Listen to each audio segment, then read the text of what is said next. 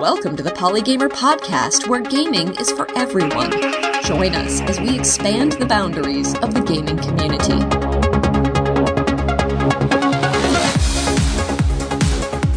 Hello and welcome to Polygamer episode number 89 for Wednesday, May 8th, 2019. I'm your host, Ken Gagne. As you heard on last month's episode, I was recently at PAX East, which is such a delight to attend every year in Boston. My favorite part of PAX are the amazing panels where so many insightful, diverse, and brilliant people share their insights and experiences. We have one of those people join us today, Twitch partner TQ. Hello, TQ. Hello. How are you today? I'm extremely well. Thank you for asking. How are you? I'm delighted to have you here. So tell us a little bit about yourself. You are a Twitch partner. What does that mean exactly? So I am a full-time variety streamer, and essentially what we do is, if you're a variety streamer, you play a multitude of different games on the live streaming site Twitch, and partner just means that you have worked hard to build a community and are recognized for having a consistent viewership and a consistently growing community. Oh, well, congratulations. How long have you been a Twitch partner? So I'll be reaching about I think it's like a year and a half. It's hard for me because I was affiliate prior to partner. So I always try to go by like how long the oldest sub is, but that's wrong because the oldest sub is almost 2 years. So I think partner is about a year and a half. Wow. So somebody has been subscribed to you for 2 years now? Almost 2 years. We're 1 month away from 2-year availability for subscribers for me.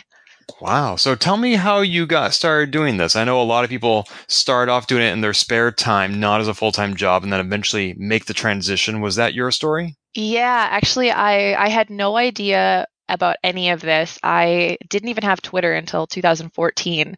And I was hanging out with one of my friends. I met my fiance who lives in Seattle, and he introduced me to friends here. And those friends are basically the people who started Loading Ready Run, which is basically a comedy troupe. And I met more and more people through them, and then guested on a stream that was associated to them at the time. And then people were like, "You're really funny." And I was like, I'm not, but okay, cool. And like 4 months later, I booted up Stardew Valley on my MacBook Air from 2010 and did the most like low quality stream ever. Oh, that's awesome. So you didn't know that you were funny? I didn't, and I still don't. So I refuse to believe this fact. And what were you doing, if I may ask, for your job, if not Twitch streaming? I was a sales representative for telecommunications, and then at the time that I started streaming, I was actually managing. So I was a full-time 40-hour workweek manager for a telecommunications company, as well as deciding to stream almost full-time as well. So that's what I was doing. I mean, that sounds like a pretty impressive career with some growth potential. What inspired you to give all that up and play games? I hate and it sounds so funny because what I do is basically busking on the internet, but I hated the fact that I was in a job that focused on selling an item rather than selling an item that was needed. So I hated the idea of trying to push my employees to sell things that were the item of the month, but it's like items that are like, 6-foot charging cables, and you're trying to sell it to a 80-year-old woman who has a flip phone that doesn't want to change. And I hated that environment. I hated pushing people to spend money on things that they didn't need, and it's awful for the environment. It's just I loved people and I loved making people happy, but I hated the concept of forcing someone into buying something.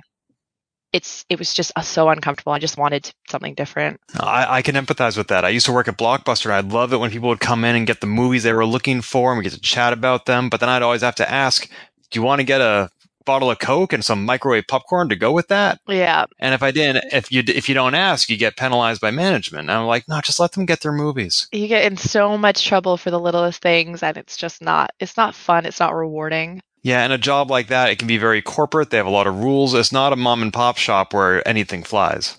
How long were you doing that? Oh, I'm going to say like 6 years, 6 or 8 years, because it was like my second job was working in electronics, and then the third job was moving into telecommunications. So yeah, at least 6 years. And how long were you juggling that and streaming before you realized, wait a minute, I might actually be able to do streaming full time? So it was about I think it was about a year after I had started streaming, maybe a year and a half. I asked for time off to go to PAX West, and they had given it to me, but then taken back my time off because it was in blackout, in quotation marks, which means that it's back to school. And in certain job lines, you can't have time off if it's within that period. But I'd been there for so long, and I had been manager, and then I had rotated to different stores. I was like, oh my gosh, you promised me this. I'm so tired of everything, and I was so exhausted. So I just told them, I said, I will take the time off or I will leave, and I will give you the proper notice. I gave them like 2 months. This was 2 months before, and I had given them the request 4 months before. And I was like, no, if you don't get the time off, I'm just going to give you my notice, and I will move on to better things. And at the time, I didn't actually plan to start streaming full time. I had planned to find another job. And long story short, they didn't give me the time off. They thought that I was bluffing. I was not. And I took the time off, went to PAX West, and about a month after PAX West, my community just started throwing financial support at me and being like, we don't want you to go back to work. We want you to do this full time. So whatever you need to make it happen, we will do our best to get you there. And so it kind of just fell into it from my community wanting me to be available. Wow, that is so amazing that you had this community that rose to the occasion and supported you in that what must have been a very challenging time. It was wild. I did not expect it. I was literally talking to them about, I'm going to go job searching now. I'm back from PAX West. I took some vacation time off. I used my savings. I'm going to go look for another job. And then a couple people messaged me being like, what if you just didn't? And I was like, what? Kind of went from there. And how did you build that community in the first place? I know you mentioned some potential collaborations with Loading Ready Run, but I know if I were to start streaming tomorrow, nobody would know to find me on Twitch because I have no established presence there. And I could tweet about it, but tweets get like a 2% engagement. So how did you drive those initial viewers to your Twitch channel? I was extremely lucky. I will not lie. I put hard work into it, but I also had friends that were also having years and years of work. So when I started streaming, I had friends that were already in the line, in this career, that supported me. So when I started streaming, I had other friends that were at the time, 35 or 40 viewers, and they would host me. And host means that your channel shows up on another channel in a kind of way.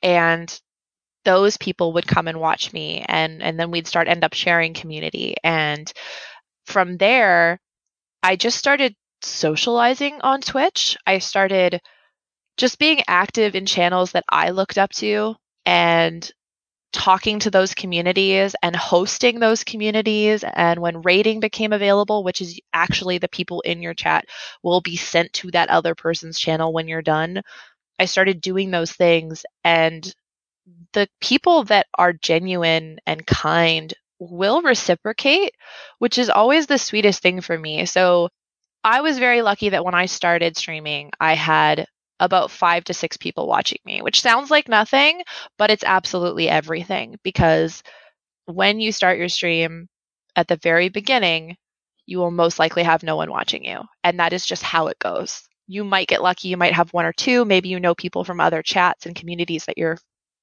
in and they want to come and support you, but you're going to be stuck within that 5 to 6 viewer range for a long time. And a lot of people take a long time to get there. So I was very lucky that I started in that small little percentile. And then I was very blessed to have friends that, came from a line of other friends that had been doing this for many, many years. And they would be like, oh, we'll come over and hang out on my stream and we'll do a dinner stream. And then more people found out who I was through them. And I was I think it all comes down to socialization and just being genuinely kind and wanting to see your friends also grow. And do you socialize through your community, would you say primarily through what's happening on the camera or what's happening in the chat? Do you mean typing into chat or talking through the camera? Well, would you say that they are tuning in to watch you or to interact with you? I think it's pretty split, but more, I would say the higher amount of people are there to interact because I'm a fairly interactive streamer. And there are differences. There are streamers that are strictly there to put on a show, but I think I lean more towards interactive for sure. Is it difficult to juggle that with playing the game? I imagine some games require more attention, whereas other games let you jump into chat for a moment and not immediately die, like Dark Souls, for example. Absolutely. It depends. Yeah, it 100% depends on the game. I have like commands and stuff in my chat that say like I'm in competitive mode if I'm playing Overwatch. So I'm sorry if I don't see your message. And I always like take a moment to scroll back. But I tend to play games that give me at least a moment to look over. And after a while, you kind of get used to just, jotting your eyes back and forth. You kind of get used to, oh, I'm playing Mercy, so I'm going to heal. And then your eyes scan over for a second, see a message, scan back. So you miss a couple, but you do learn as you go to do both. But I know that it's really difficult to start with. I remember the first time that I played Overwatch on stream, which was like my OG game, and I was in competitive modes, I would have realized that it's been 15 minutes since I've read my chat. Whoops. And I just go over after the match is over and I go, I'm sorry, what? And it's nice because generally if you're just genuine and you play it off like it's fun, the people in chat don't really mind. They think it's funny. They know that you're trying to win and they appreciate the fact that you care about the game that you're playing. And as long as you acknowledge that you're a ding dong, it's fine.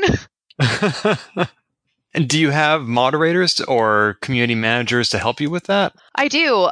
So for a long time, I have had a couple mods that have stuck around, and a few that have been there from the get-go that also had to remove themselves because of work, not now aligning with stream, so they couldn't be around. But right now I have about, oh gosh, how many mods do I have? At least 6 or 7. Yeah, about 7 active. And I have specific moderators for Discord versus Twitch chat. Some do overlap, but we have specific individuals that focus on Discord and keeping my Discord community friendly, active, attended to, and just a safe space. And then we have Twitch moderators, which are a little bit different because Twitch is happening in the moment very quickly, and it's not able to be it's open to the public, whereas my Discord is only specific channels are open to the public.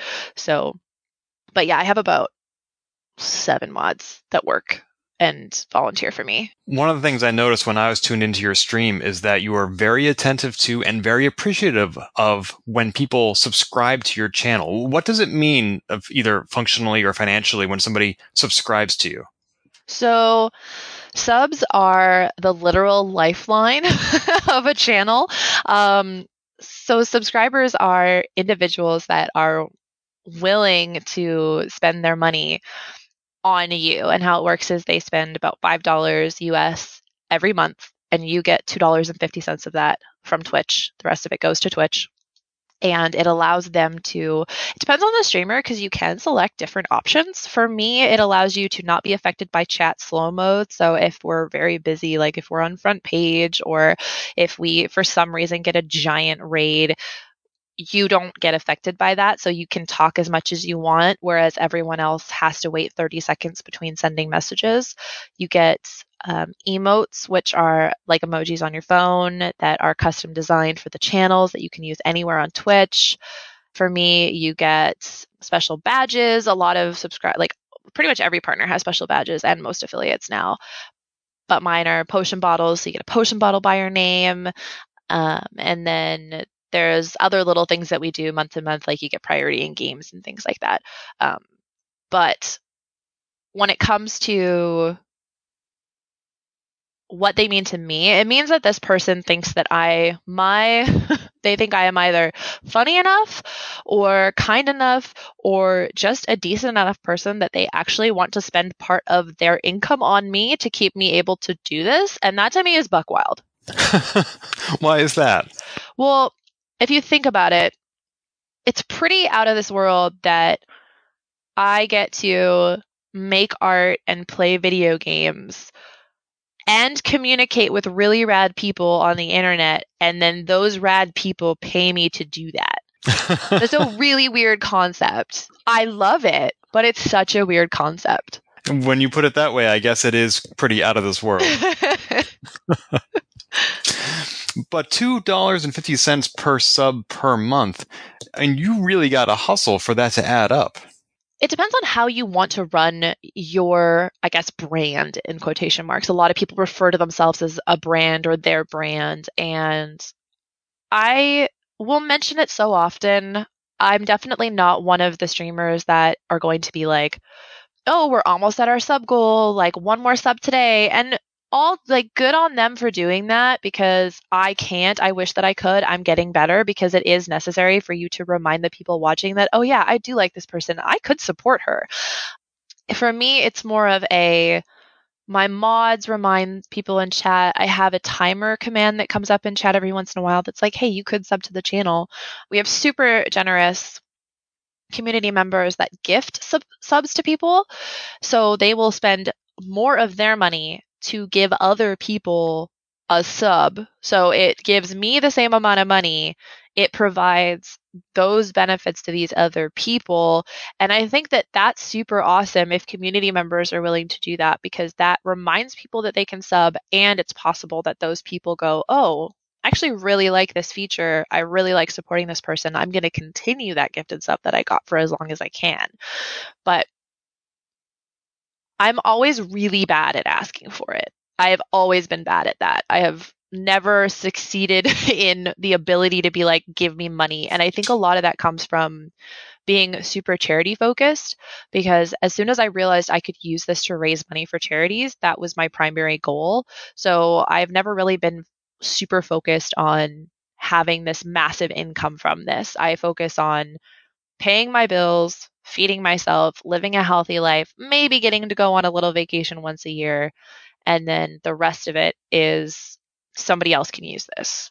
Awesome. And I definitely want to talk a lot more about those charity streams as well. But first, I want to wonder, given how responsive you are to when people give you a subscription, that starts anew every first of the month, right? I mean, like the subscription lasts a month, and then come the first of next month, you're basically starting from scratch every month. Is that right? Not exactly. So subscribers, if they are using their PayPals or credit cards to subscribe, it auto renews. So unless they remember to cancel it or choose to cancel it, it will continue on every single month. And some people just let them run. They don't actually go through and look at their subscriber, like who they're subscribed to, and go, oh, I guess I don't really watch them anymore. So it's not necessarily starting from scratch. You definitely see a hit with the new gift subs, though. So gift subs are a newer-ish thing on Twitch, and because those only last the 1 month that they're given, you could go from, let's say, 350 subs to 550 subs in 1 month, because people have been very generous with gifting subscriptions. But those like 200 people are not going to all continue subscribing to you. They might not even watch you anymore, because it can randomly select from your follower list. So you start the next month, and then you have to remember, okay, this drop was not me. I did nothing wrong. My community loves me. I'm doing great. This is just gift subscriptions. This person essentially donated to me. Well, tipped. I don't like to use the word donated, because technically that's for charities, and I'm not a charity. They tipped me by gifting these subscriptions. And on top of that, it allowed those people to have the emotes and their badges in the chat. So it did a bonus for them, and it tipped me rather than just directly tipping me, like, let's say through PayPal. Do you find it hard to divorce your Twitch stream's performance, its success, its revenue from your own self-worth? I mean, you were just talking a little bit about that, about how, this is just something that didn't auto-renew. But at the same time, you were talking about how great it is that people give you money to do this amazing out-of-the-world thing, and that ebbs and flows. It's absolutely the most difficult thing. If someone tells you that they are perfectly able to take away their self-worth from their current follower, viewer, or subscriber number, they're probably lying. Good on them if they've actually done it, because hit me up, I want to know how. But we are people and we are social beings, and we have been taught by a larger society that our self-worth is coming from other people, which is incorrect. And I tell myself that all the time, but it is hard if you have an awful, awful month. Like, let's say 1 month, not only do the gift subs drop, but I'm lower than my average subscriptions, and maybe my viewership is down and I've only got like 35 people watching. Those hit you in a way where your immediate response is, what did I do wrong? It can take a toll on you if it's repeated. And you have to take a step back and remember that these are people and they have lives, and something could have gone horribly wrong. Maybe it's tax season. Maybe it was just Christmas. Maybe a giant charity event just happened and now they are low on income, and you happen to be the person that they think will understand this or know will understand this, and then they will come back. And even if they don't come back, you have to remember that it wasn't you. And if it was you, like, look back at yourself, because I think something that streamers don't do is, if they're not growing or they are losing viewership or they're losing numbers, you have to be hold yourself accountable for that. You have to look at your VODs. You have to watch it. You have to ask your moderators, how did the stream go? How was I acting? How was my personality? Did I seem down? This happened today and I'm not feeling great. There's a balance between knowing when it is on you and knowing when it's not, and it's the hardest balance I've ever gone through in any career or life situation. And that's very challenging. As you're saying, there are so many different variables and factors at play that you never know where the line is. Yeah, it's impossible to see. I think when it comes down to it, you have to look at a couple things. And one of them is, can I pay a basic life off of this? Like, am I making above the average minimum wage, and am I happy doing it? And if the answer to both of those is yes, then the rest of it will fall into place as time goes on. So it's an extremely hard balance. I haven't mastered it in any way, but I've gotten better. I used to strictly think that, if my viewer count was low, I've done something horribly wrong, or people don't like me anymore. And I think every young streamer goes through that. And then you start to realize that they're people like you, and they're probably busy, or their life situation changed, and it's nothing that you did wrong. And hopefully, if it was, someone would call you out on it. Like, there are so many streamers that are called out when they do something completely unacceptable, and sometimes they lose, sometimes they don't lose their audience. But I think that if you are looking back at what you're doing and you're holding yourself accountable for your actions, and you are talking to the people that are close to you, and you're talking to your community, and you're asking them for feedback, and the feedback is, no, you're doing great. Like, no, absolutely. And you build this safe environment, they will tell you if something is wrong. And despite all that, sometimes you do need to step away to recharge. I remember hearing at a PAX panel last year, Kate Stark, another Twitch partner, said that when she goes on vacation, she comes back and her subscription numbers are just devastated. Maybe that's because not everybody auto-renews every month. Do you find that it's challenging to step away for even a short or a long amount of time, like that small vacation every year you said you take? Who's Kate Stark? Oh, no, I'm kidding. She's actually one of my best friends. Like, legitimately, she's one of my best friends. Speaking of, actually, we are doing a St. Jude fundraiser starting this month together. A bunch of us are getting together and doing a fundraiser. So it's really funny that you brought her up, because her brother is actually part of Loading Ready Run. Right. Yep. So it's very funny, because she's actually one of the first people that I started streaming with, and we're actually doing a big fundraiser this month for St. Jude and we are raising money for the research hospital. So that's super, super funny that you mentioned that. Anyway, sorry, what was the question? Do you find it hard to step away from your channel and not be online for a while? I personally don't find it as hard as others do. I think it depends on, I definitely find it difficult, don't get me wrong, but as of late, I've discovered that the people that actually want to watch you and care about your content are the people that will always be there. So I know of a person who has actually taken a complete hiatus from streaming, and they had to shut everything down for a family emergency. And they've been offline for, oh gosh, probably a year now. And there are still people subscribed to that channel. There are still people supporting that Patreon, because when it comes down to it, there are the people that are always going to be there. There are the people that have been there since the very beginning, and there are people that are still there. And I think that, again, it goes back to, if I can pay for my life, if I can take care of my dog, if I can deal with an emergency, and I can be happy doing it, that's all that should matter. So I completely understand the concept, because I have come back from vacations before where I'm down on subs and I'm a little down on myself, but it picks up so quickly. Like once you're back, it picks up. And especially if you're, I think a part of the big problem is that streamers aren't as active in their communities outside of Twitch. And I think that's a huge problem, because if Twitch is the only way that you're interacting with your community, obviously you're going to lose subscriptions, because when you're not there, you don't exist.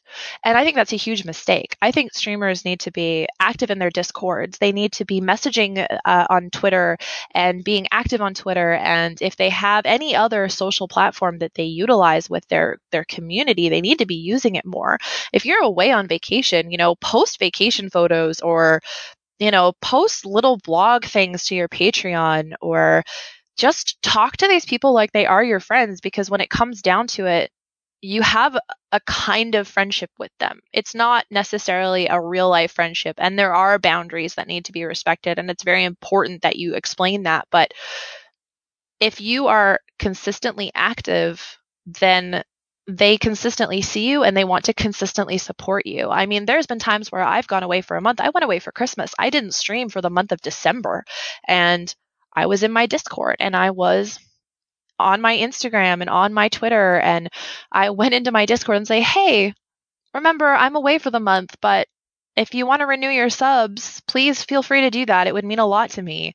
And it happened. Like, you just ask them and you remind them that you're like, I'm away, but I'm still working, and this is still my job, and your support means the world to me.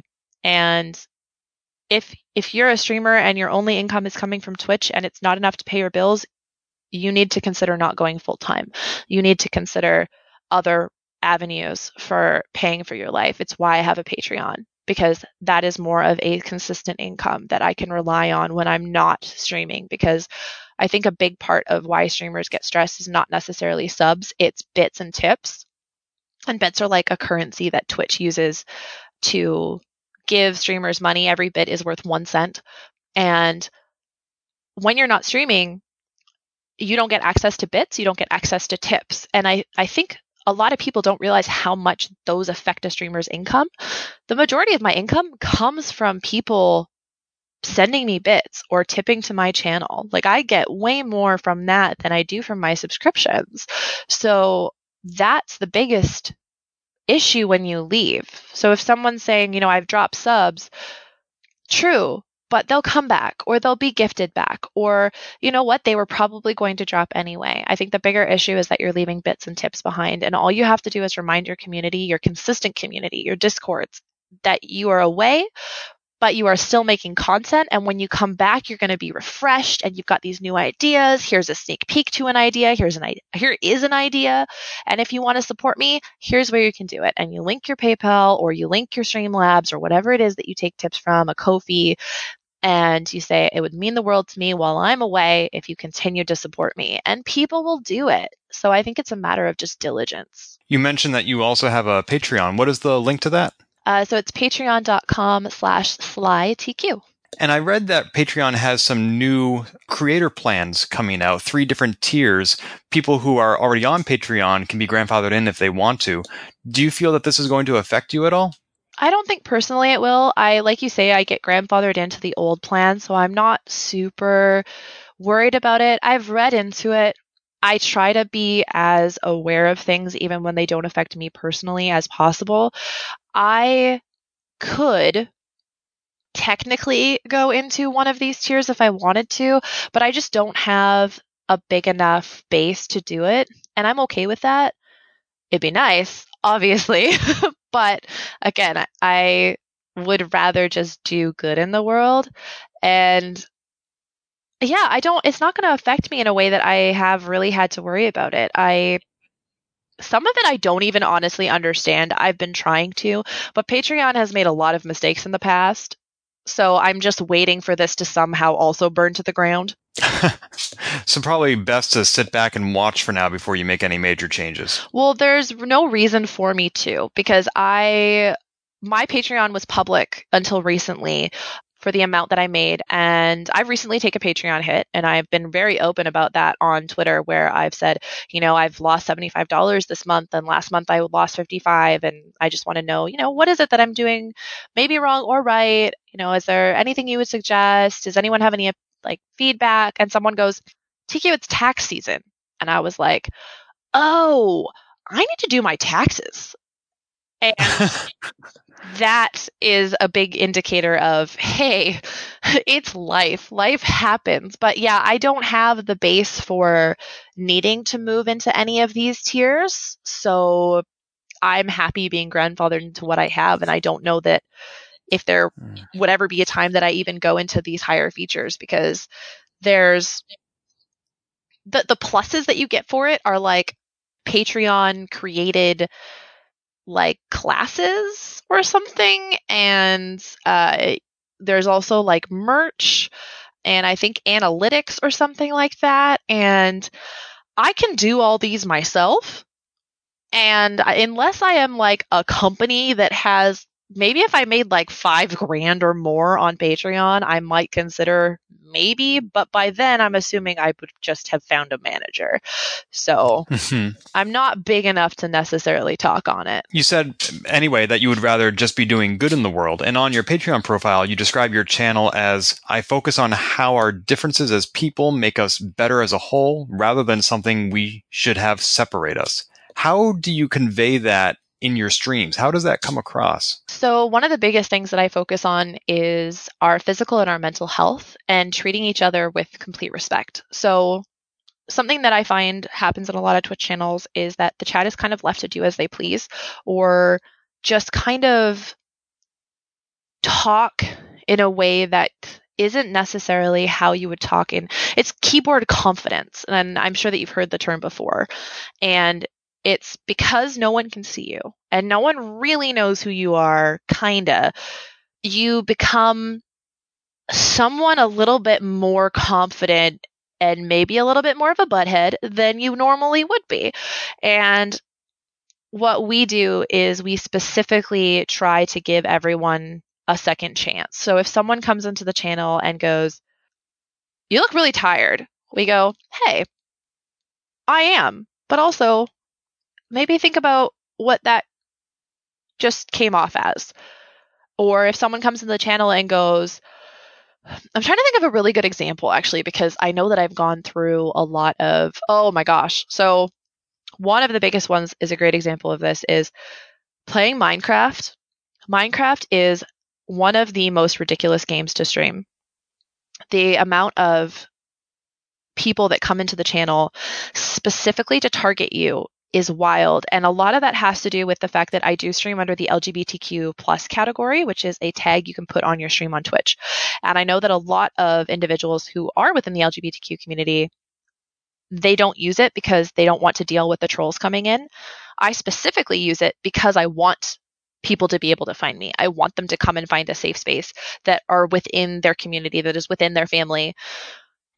And I don't mind dealing with people coming in and being like, well, what's the difference between being gay and lesbian? Or, well, if I can't use the word dyke or I can't use the word fag. What's like, it's only a word. And instead of going immediately blocking or banning them, we kind of try to take a minute to educate them. And some say it's not worth it because it's Twitch chat and it's for fun and you just, they're just being a troll, just whatever. But once in a while, you do get the person that asked a question in a way that they didn't mean for it to come across as. So if you give a person 1 second, obviously there are instances where that doesn't work. Like someone could come in directly insulting you. They're gone. Bye. Have a nice day. But if you read a question and it doesn't quite seem right, we will remove the question and then we will ask them, did you mean this? Or could you rephrase it? And once in a while, you get the individual that goes, I'm sorry, I didn't mean it like that. I was curious about blank. And it has happened so many times during Minecraft specifically because it is a younger audience. And younger audiences don't really know how to phrase things yet, especially people that are maybe not as social as others. And they're coming in and they're trying to understand something that they have not been exposed to. And it's not my job or my duty to teach them about this world. But at the same time, I am a presence on the internet and I am a presence that could make a difference. And it's up to each individual person. Me individually, I have chosen to give an opportunity, like take this opportunity to be like, hey, what is it that you really mean? Are you actually just being an ass? And can we explain this to you? It sounds exhausting. It sounds like another line that you need to identify for yourself, because you could just block these people right off the bat and not try to reach them, and that would probably save you a lot of time and energy. And there are situations where we do that. There are lines that my mods know. Sexualized comments, for one, are not acceptable. Specifically geared towards me as a person. Questions that are, and I'm not going to censor myself here, questions that come in that are like, are you a boy or a girl? You're gone. And it's having a moderation team that understands where your lines are that are very important. And once those lines are drawn and chat sees it happening, they understand it as well. So they understand that I'm open to talking about a lot of things, but there are certain comments that are just, no, we won't. No, we won't. One of the other ways that you try to make the world a better place and do good through your stream is by being a Take This org streaming ambassador. Can you tell us a bit about that? So Take This is an amazing organization that works on creating podcasts, panels to reduce mental health stigma. So I was doing a lot of this prior to becoming a Take This ambassador, and I think that's why they accepted me so quickly. We have a specific channel in my Discord that is focused on, we call it the safe space, and it's marked as NSFW because of things that might be talked about in there that are not necessarily sexualized. I think also, I would love to talk about NSFW for a second in the world, but 18 plus doesn't mean sex. 18 plus means sometimes life gets hard and we need to talk about our feelings or the fact that we're hurting or somebody dying and I think that people have this stigma that NSFW necessarily means that we're going to show sex or we're going to, a tit's going to be out, and that's not what it is all the time. So anyway, we have a safe space, and that particular Discord channel is where people can go to be like, I'm depressed and I don't know what to do. And people that have gone through it can be like, hey, I felt that way too. Here are some resources that I found helpful. Maybe they'll help you. And there are specific rules set up to be like, we are not a replacement for professional help, but we're here to listen, and we are friends that deal with all the same shit. So we want to talk about it, and we want to have a community that's focused on it's okay.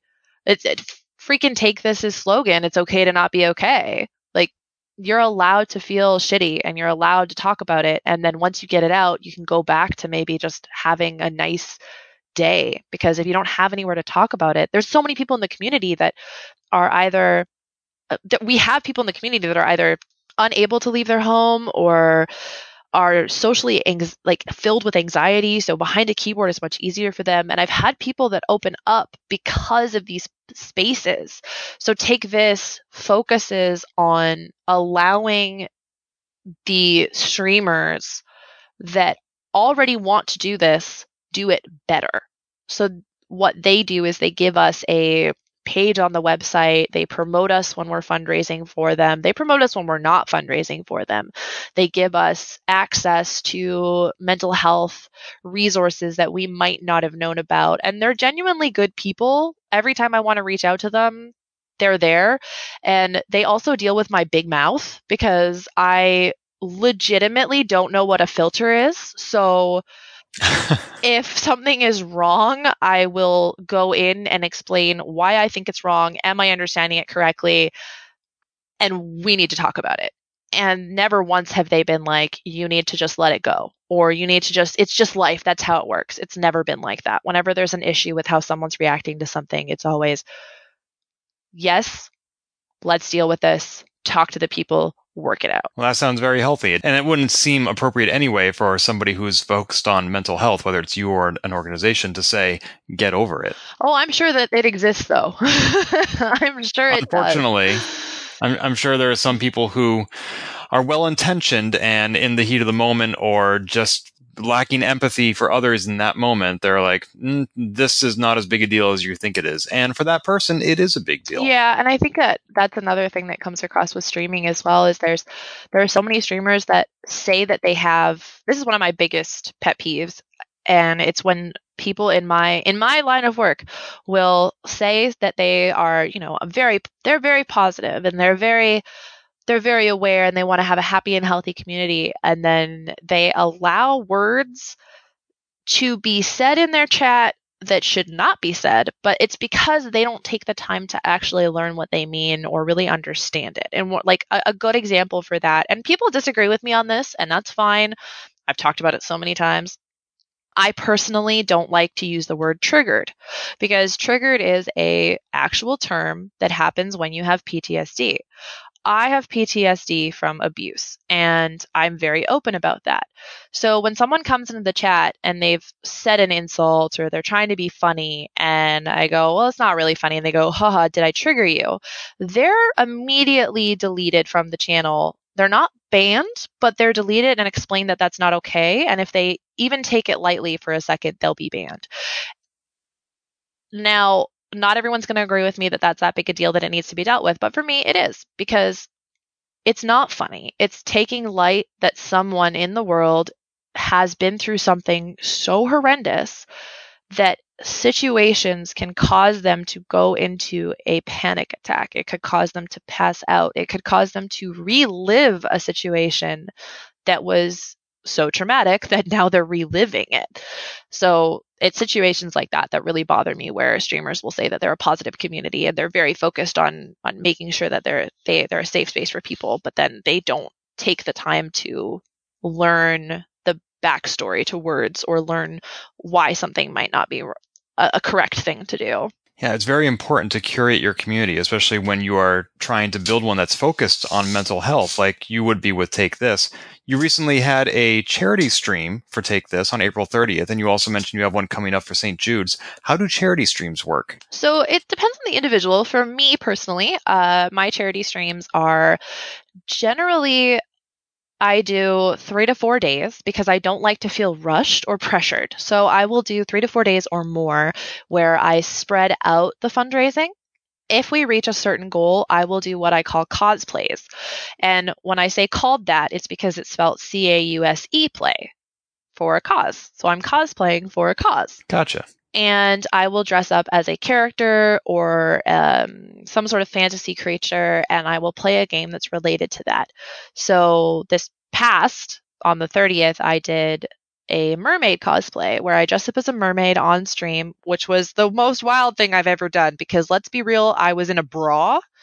It just had a lot of shit on it, but it was a bra nonetheless. So I was really worried about TOS, honestly, but Twitch is really good about understanding the line of it's for a reason and you're doing it very tastefully versus like you just decided to stream in your underwear today. So that was the last one I did. And then in my first Take This fundraiser, we actually raised over $5,000, and I cosplayed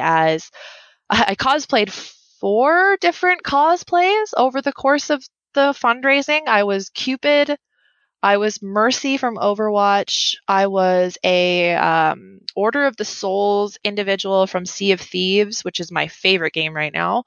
And then I was also a magical girl OC in the style of Sailor Moon, but like what I would look like as a magical girl. And when you're doing these streams, in addition to all these incentives and the like, do you have some sort of a toggle on your streamer dashboard that says any subs received in this hour goes to this charity instead of me? So I actually give 10% of my sub income every single month to charity, as long as my bills and my food can be paid for. So I don't actually have that, but there is a great website called Tiltify, which I tend to use when raising money for charity because most charities are on Tiltify. And if they're not, you can ask for the charity to be added. And Tiltify has an integrated system that allows you to have donations go through that website given to the charities. So I've used that for almost all of my charity fundraising. There was only one that I didn't, which was during Pride Month. I was featured on the front page as an LGBTQ streamer. And we built a giant rainbow house in The Sims, and we built each bedroom based off of different identities. So we had like a pan, bisexual, ace. We had lesbian. It was so much fun. And for that one, we were raising money for Human Rights Campaign, which I go back and forth on. They do good, but they have their problems.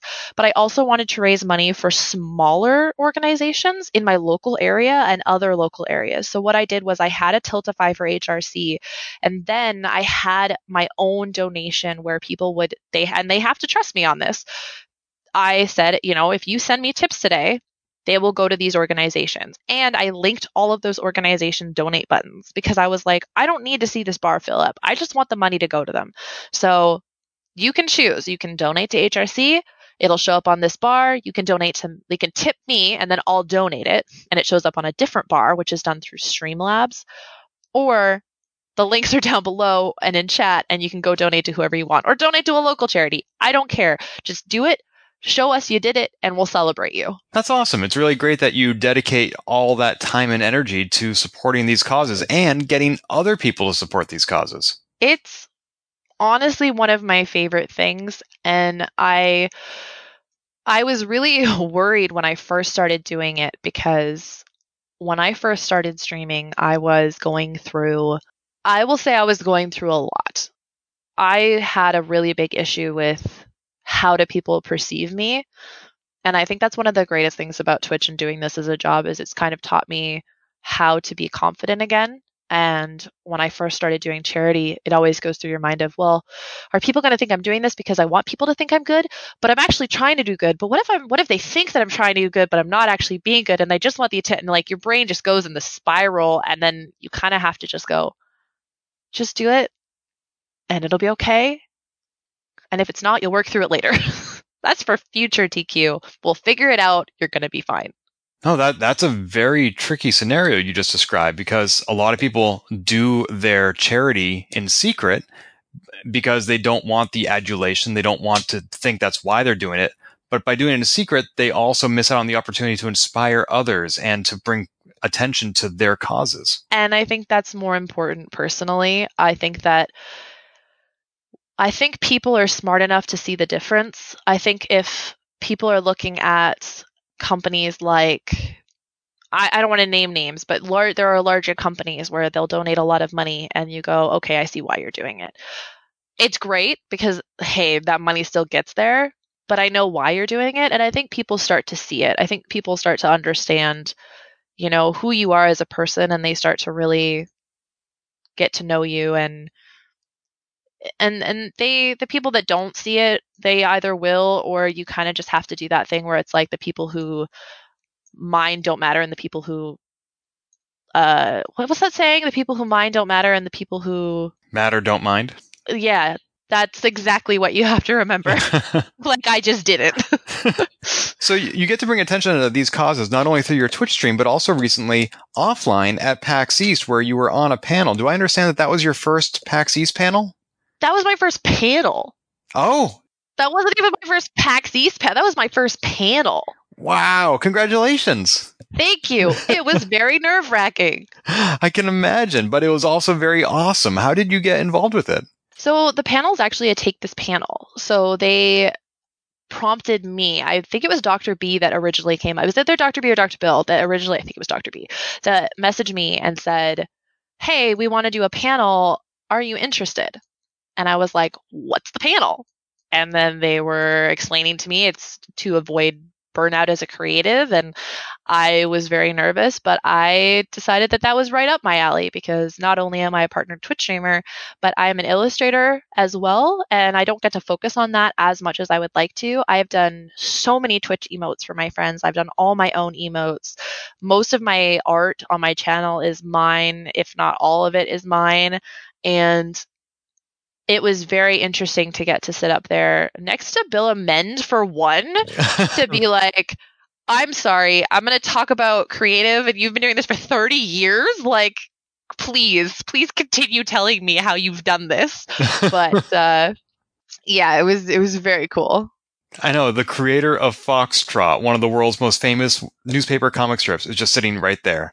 It was wild. And of course, I introduced myself to him beforehand because I didn't want to be like, I don't know you and we're going to be on a panel together. So like I went up to his booth and introduced myself before, and it turns out that he knows my fiance. And I was like, oh, okay, sure, why not? World's small enough. The whole creative world is smaller than you think it is. Wow, that's amazing. That is a small world. Huh. So one thing that I noticed that you, Bill Amend, Jackie Collins, everybody else who was on that panel totally agreed with was how false this statement is. If you love your job, you'll never work a day in your life. Yeah. So it's not just, you're not just sitting around playing video games all day? I wish that were true. I really do.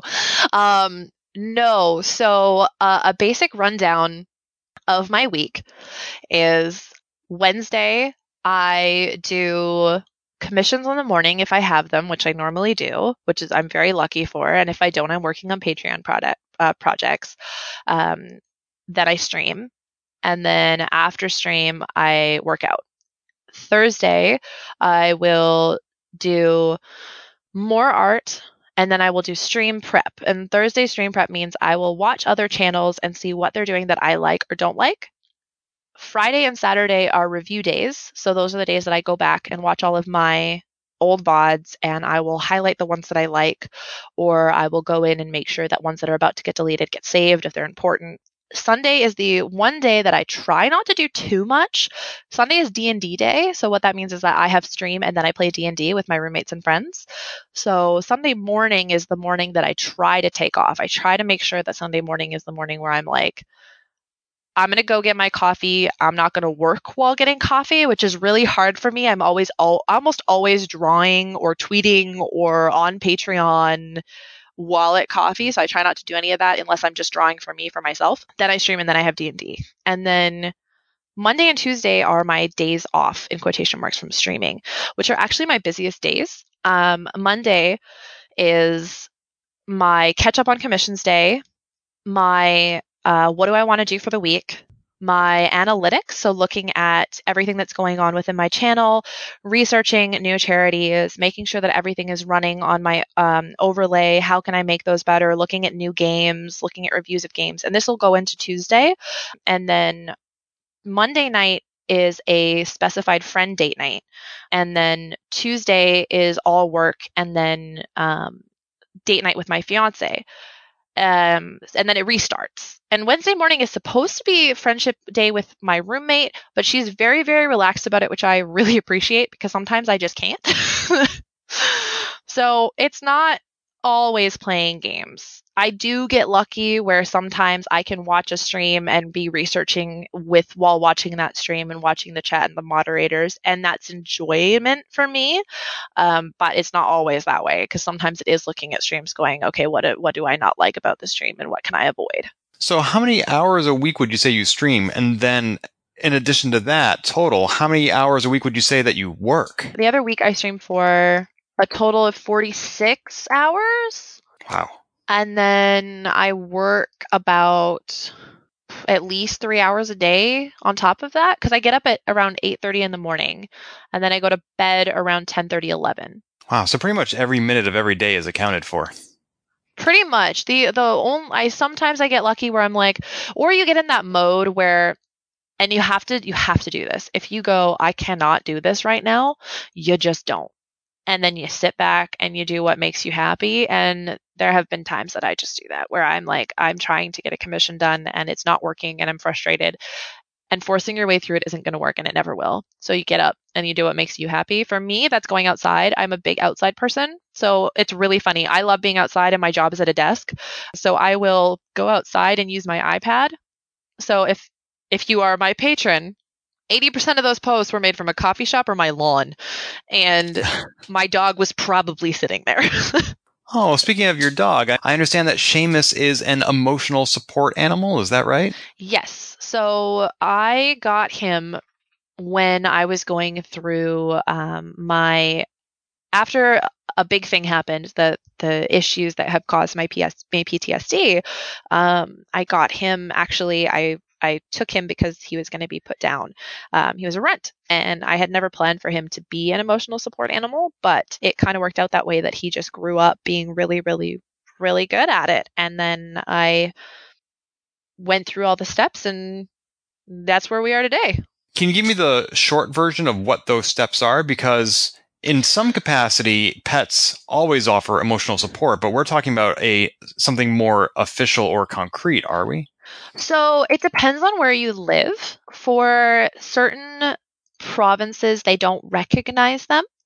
And certain provinces, or I guess if you don't live in Canada, you don't have provinces, but there are organizations that will give you certification for an emotional support animal.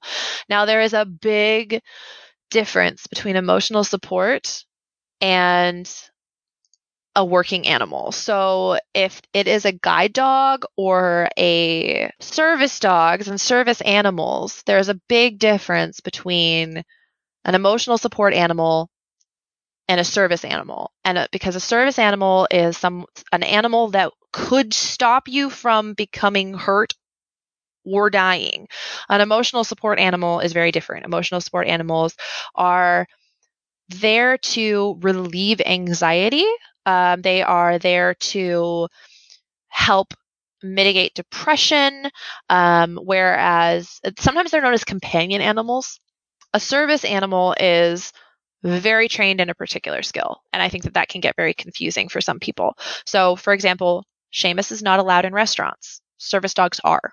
Seamus is not allowed on any specific store that says no animals allowed.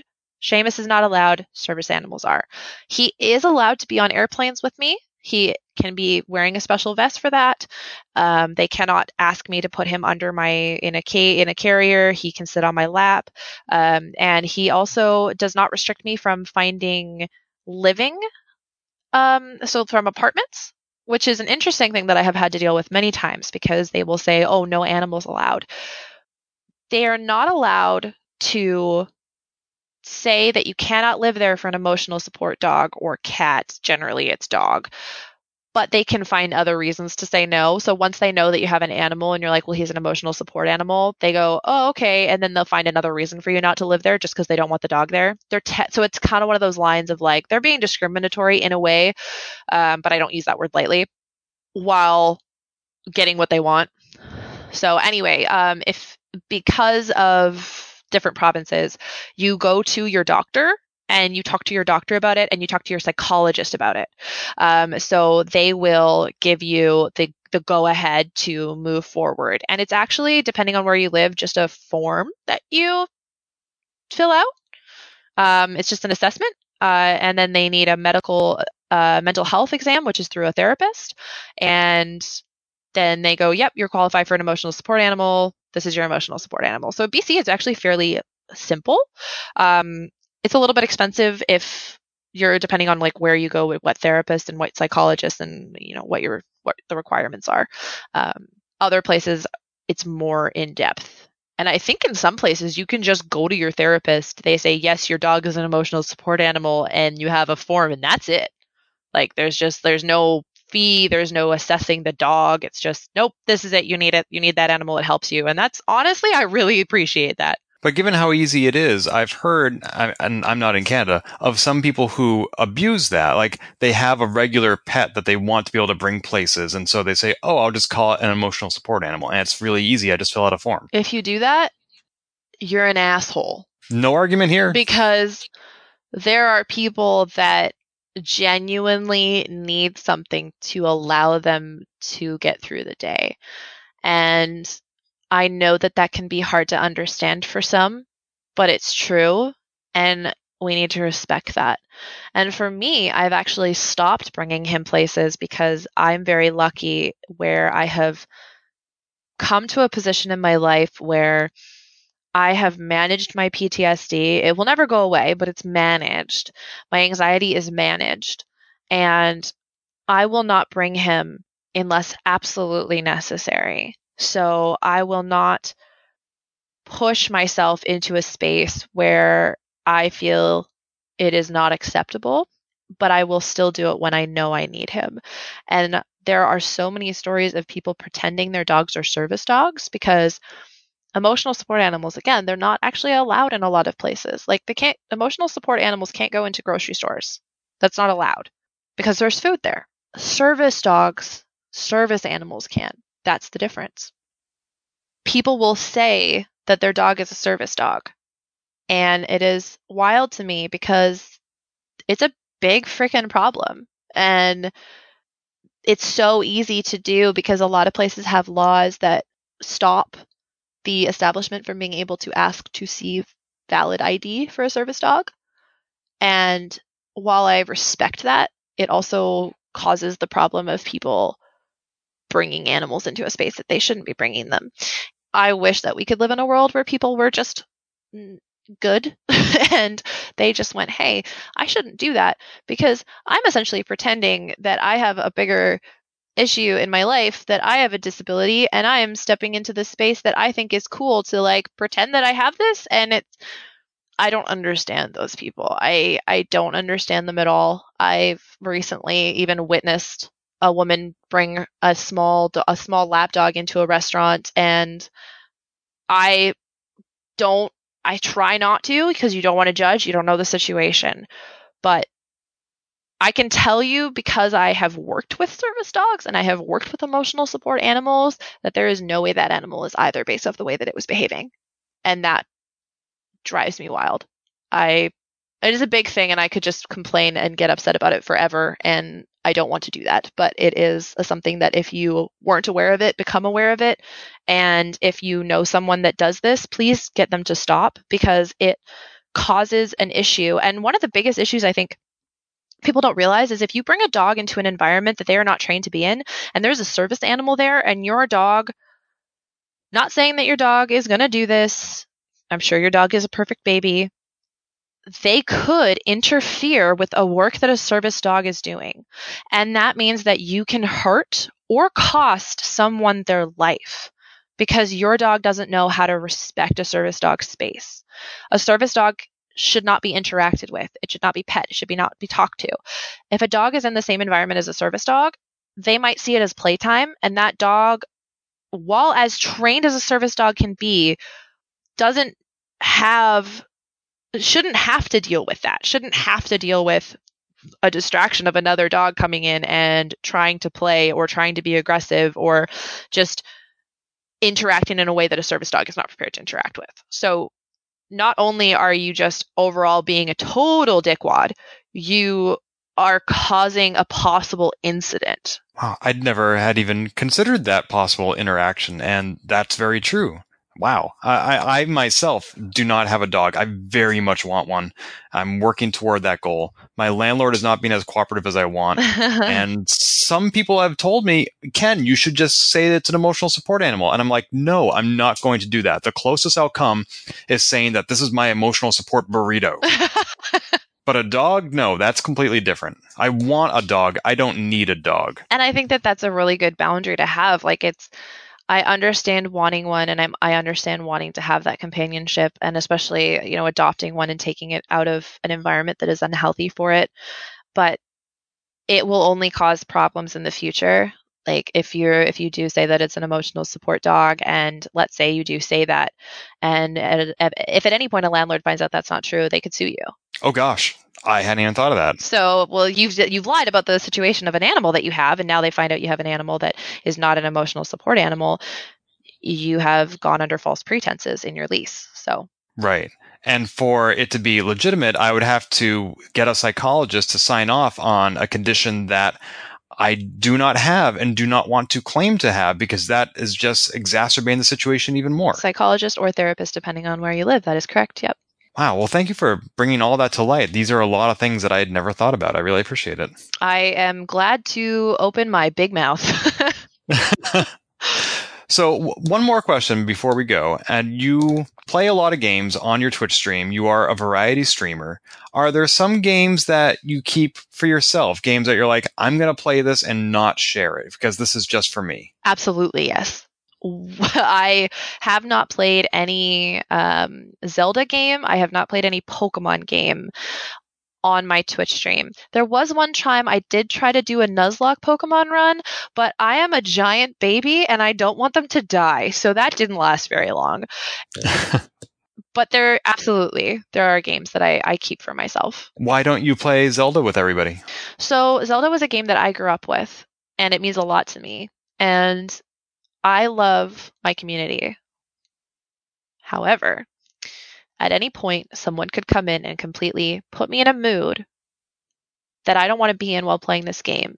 And then I will forever, or could possibly forever, associate a moment in this beautiful game with that. And I don't ever want that. So I don't ever want the memory of the first time I played Breath of the Wild and cooked to be followed up with someone spouting a homophobic slur. Wow. I keep certain things for myself, certain things I share with the community, and I do share a lot of it with Discord. So if you're in my Discord, there are times where I'll be playing a game offline and I will show a screenshot, or I will explain that I've done something, or go, this is really beautiful, I highly recommend you check it out. So it's not necessarily that it's all kept to me. I talk about Pokemon all the time. And I'm actually going to be playing Pokemon for the first time when the new ones come out, Sword and Shield. It'll be the first time that I ever fully play a Pokemon game on stream. But I'm going to play one version on stream and one version off stream. Oh, that's a great compromise. So, yeah.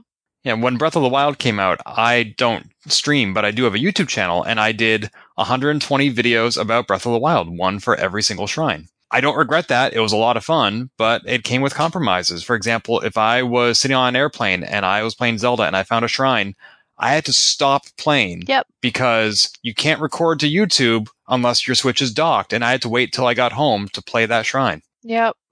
It is a interesting back and forth when it comes to creating content for online, and then also it being the thing that you enjoy. Because there are streamers that, it's a weird concept to me, but there are streamers that don't play video games off of Twitch or do so very infrequently. But I've always played video games, so it was always a hobby, and it's always very interesting to me. A big actual game category that I play in are fighting games, and I do not stream them because the one time I played a fighting game on stream, the community that came in from that was absolutely disgusting. And I don't blame any type of thing on the whole community, because that's never the case. But it's a completely different type of person that is going to watch you play a fighting game, and I don't want that. So fighting games are, for me specifically, because it can be so gross. Like, I'm currently playing Mortal Kombat 11, and there are so many issues with it that are coming up, and you'll be playing it, and it's interesting what games are specific to, like, people coming in and spoiling things, or people coming in and trying to create memes, or people coming in to be homophobic. And fighting games are a big one. Minecraft is a big one, which is shocking. So I try to keep those to myself or to a minimum just because I want the community to be the best that it can be. Sometimes it's because I love it. Sometimes it's because I want to protect the community. Well, those are two very different reasons, but it's important to identify them and know which games are best kept off your channel. Speaking of your channel, tell me about any upcoming events you have going on. You mentioned a St. Jude's charity stream? Yes. So I'm going to be raising money for St. Jude from the 8th until the 30th. We are doing it in a team effort. So the actual team is Chatloaf and Friends, and we are all going to be going into this team together. And we each have our own individual fundraiser, but they all go towards this one team to see how much as a friend group we can raise. We have, I don't actually know all who's actually playing in it, but I know that, so it's Kate Stark that started it. And I was talking to her a long while about it because I was going to do one on my own. And then we both had the same idea and she put it together so well. So I was like, absolutely. So it's her, me. I know that our friend, El Funko is going to be on it. I think we have like Bomber Dactyl, BC Mountain Man, our friend Tom Dyke is on it, I think. Like there's a bunch of us that are getting together to raise money throughout the month. But mine officially starts on the 8th and will go till the 30th. And my incentives so far are temporary tattoos. So I'm going to stick temporary tattoos all over me, mainly my face. And then the other one is wig changes. So $50 or more, I'll put a wig on and then I'll switch the wig after 20 minutes, depending on how many more have come in.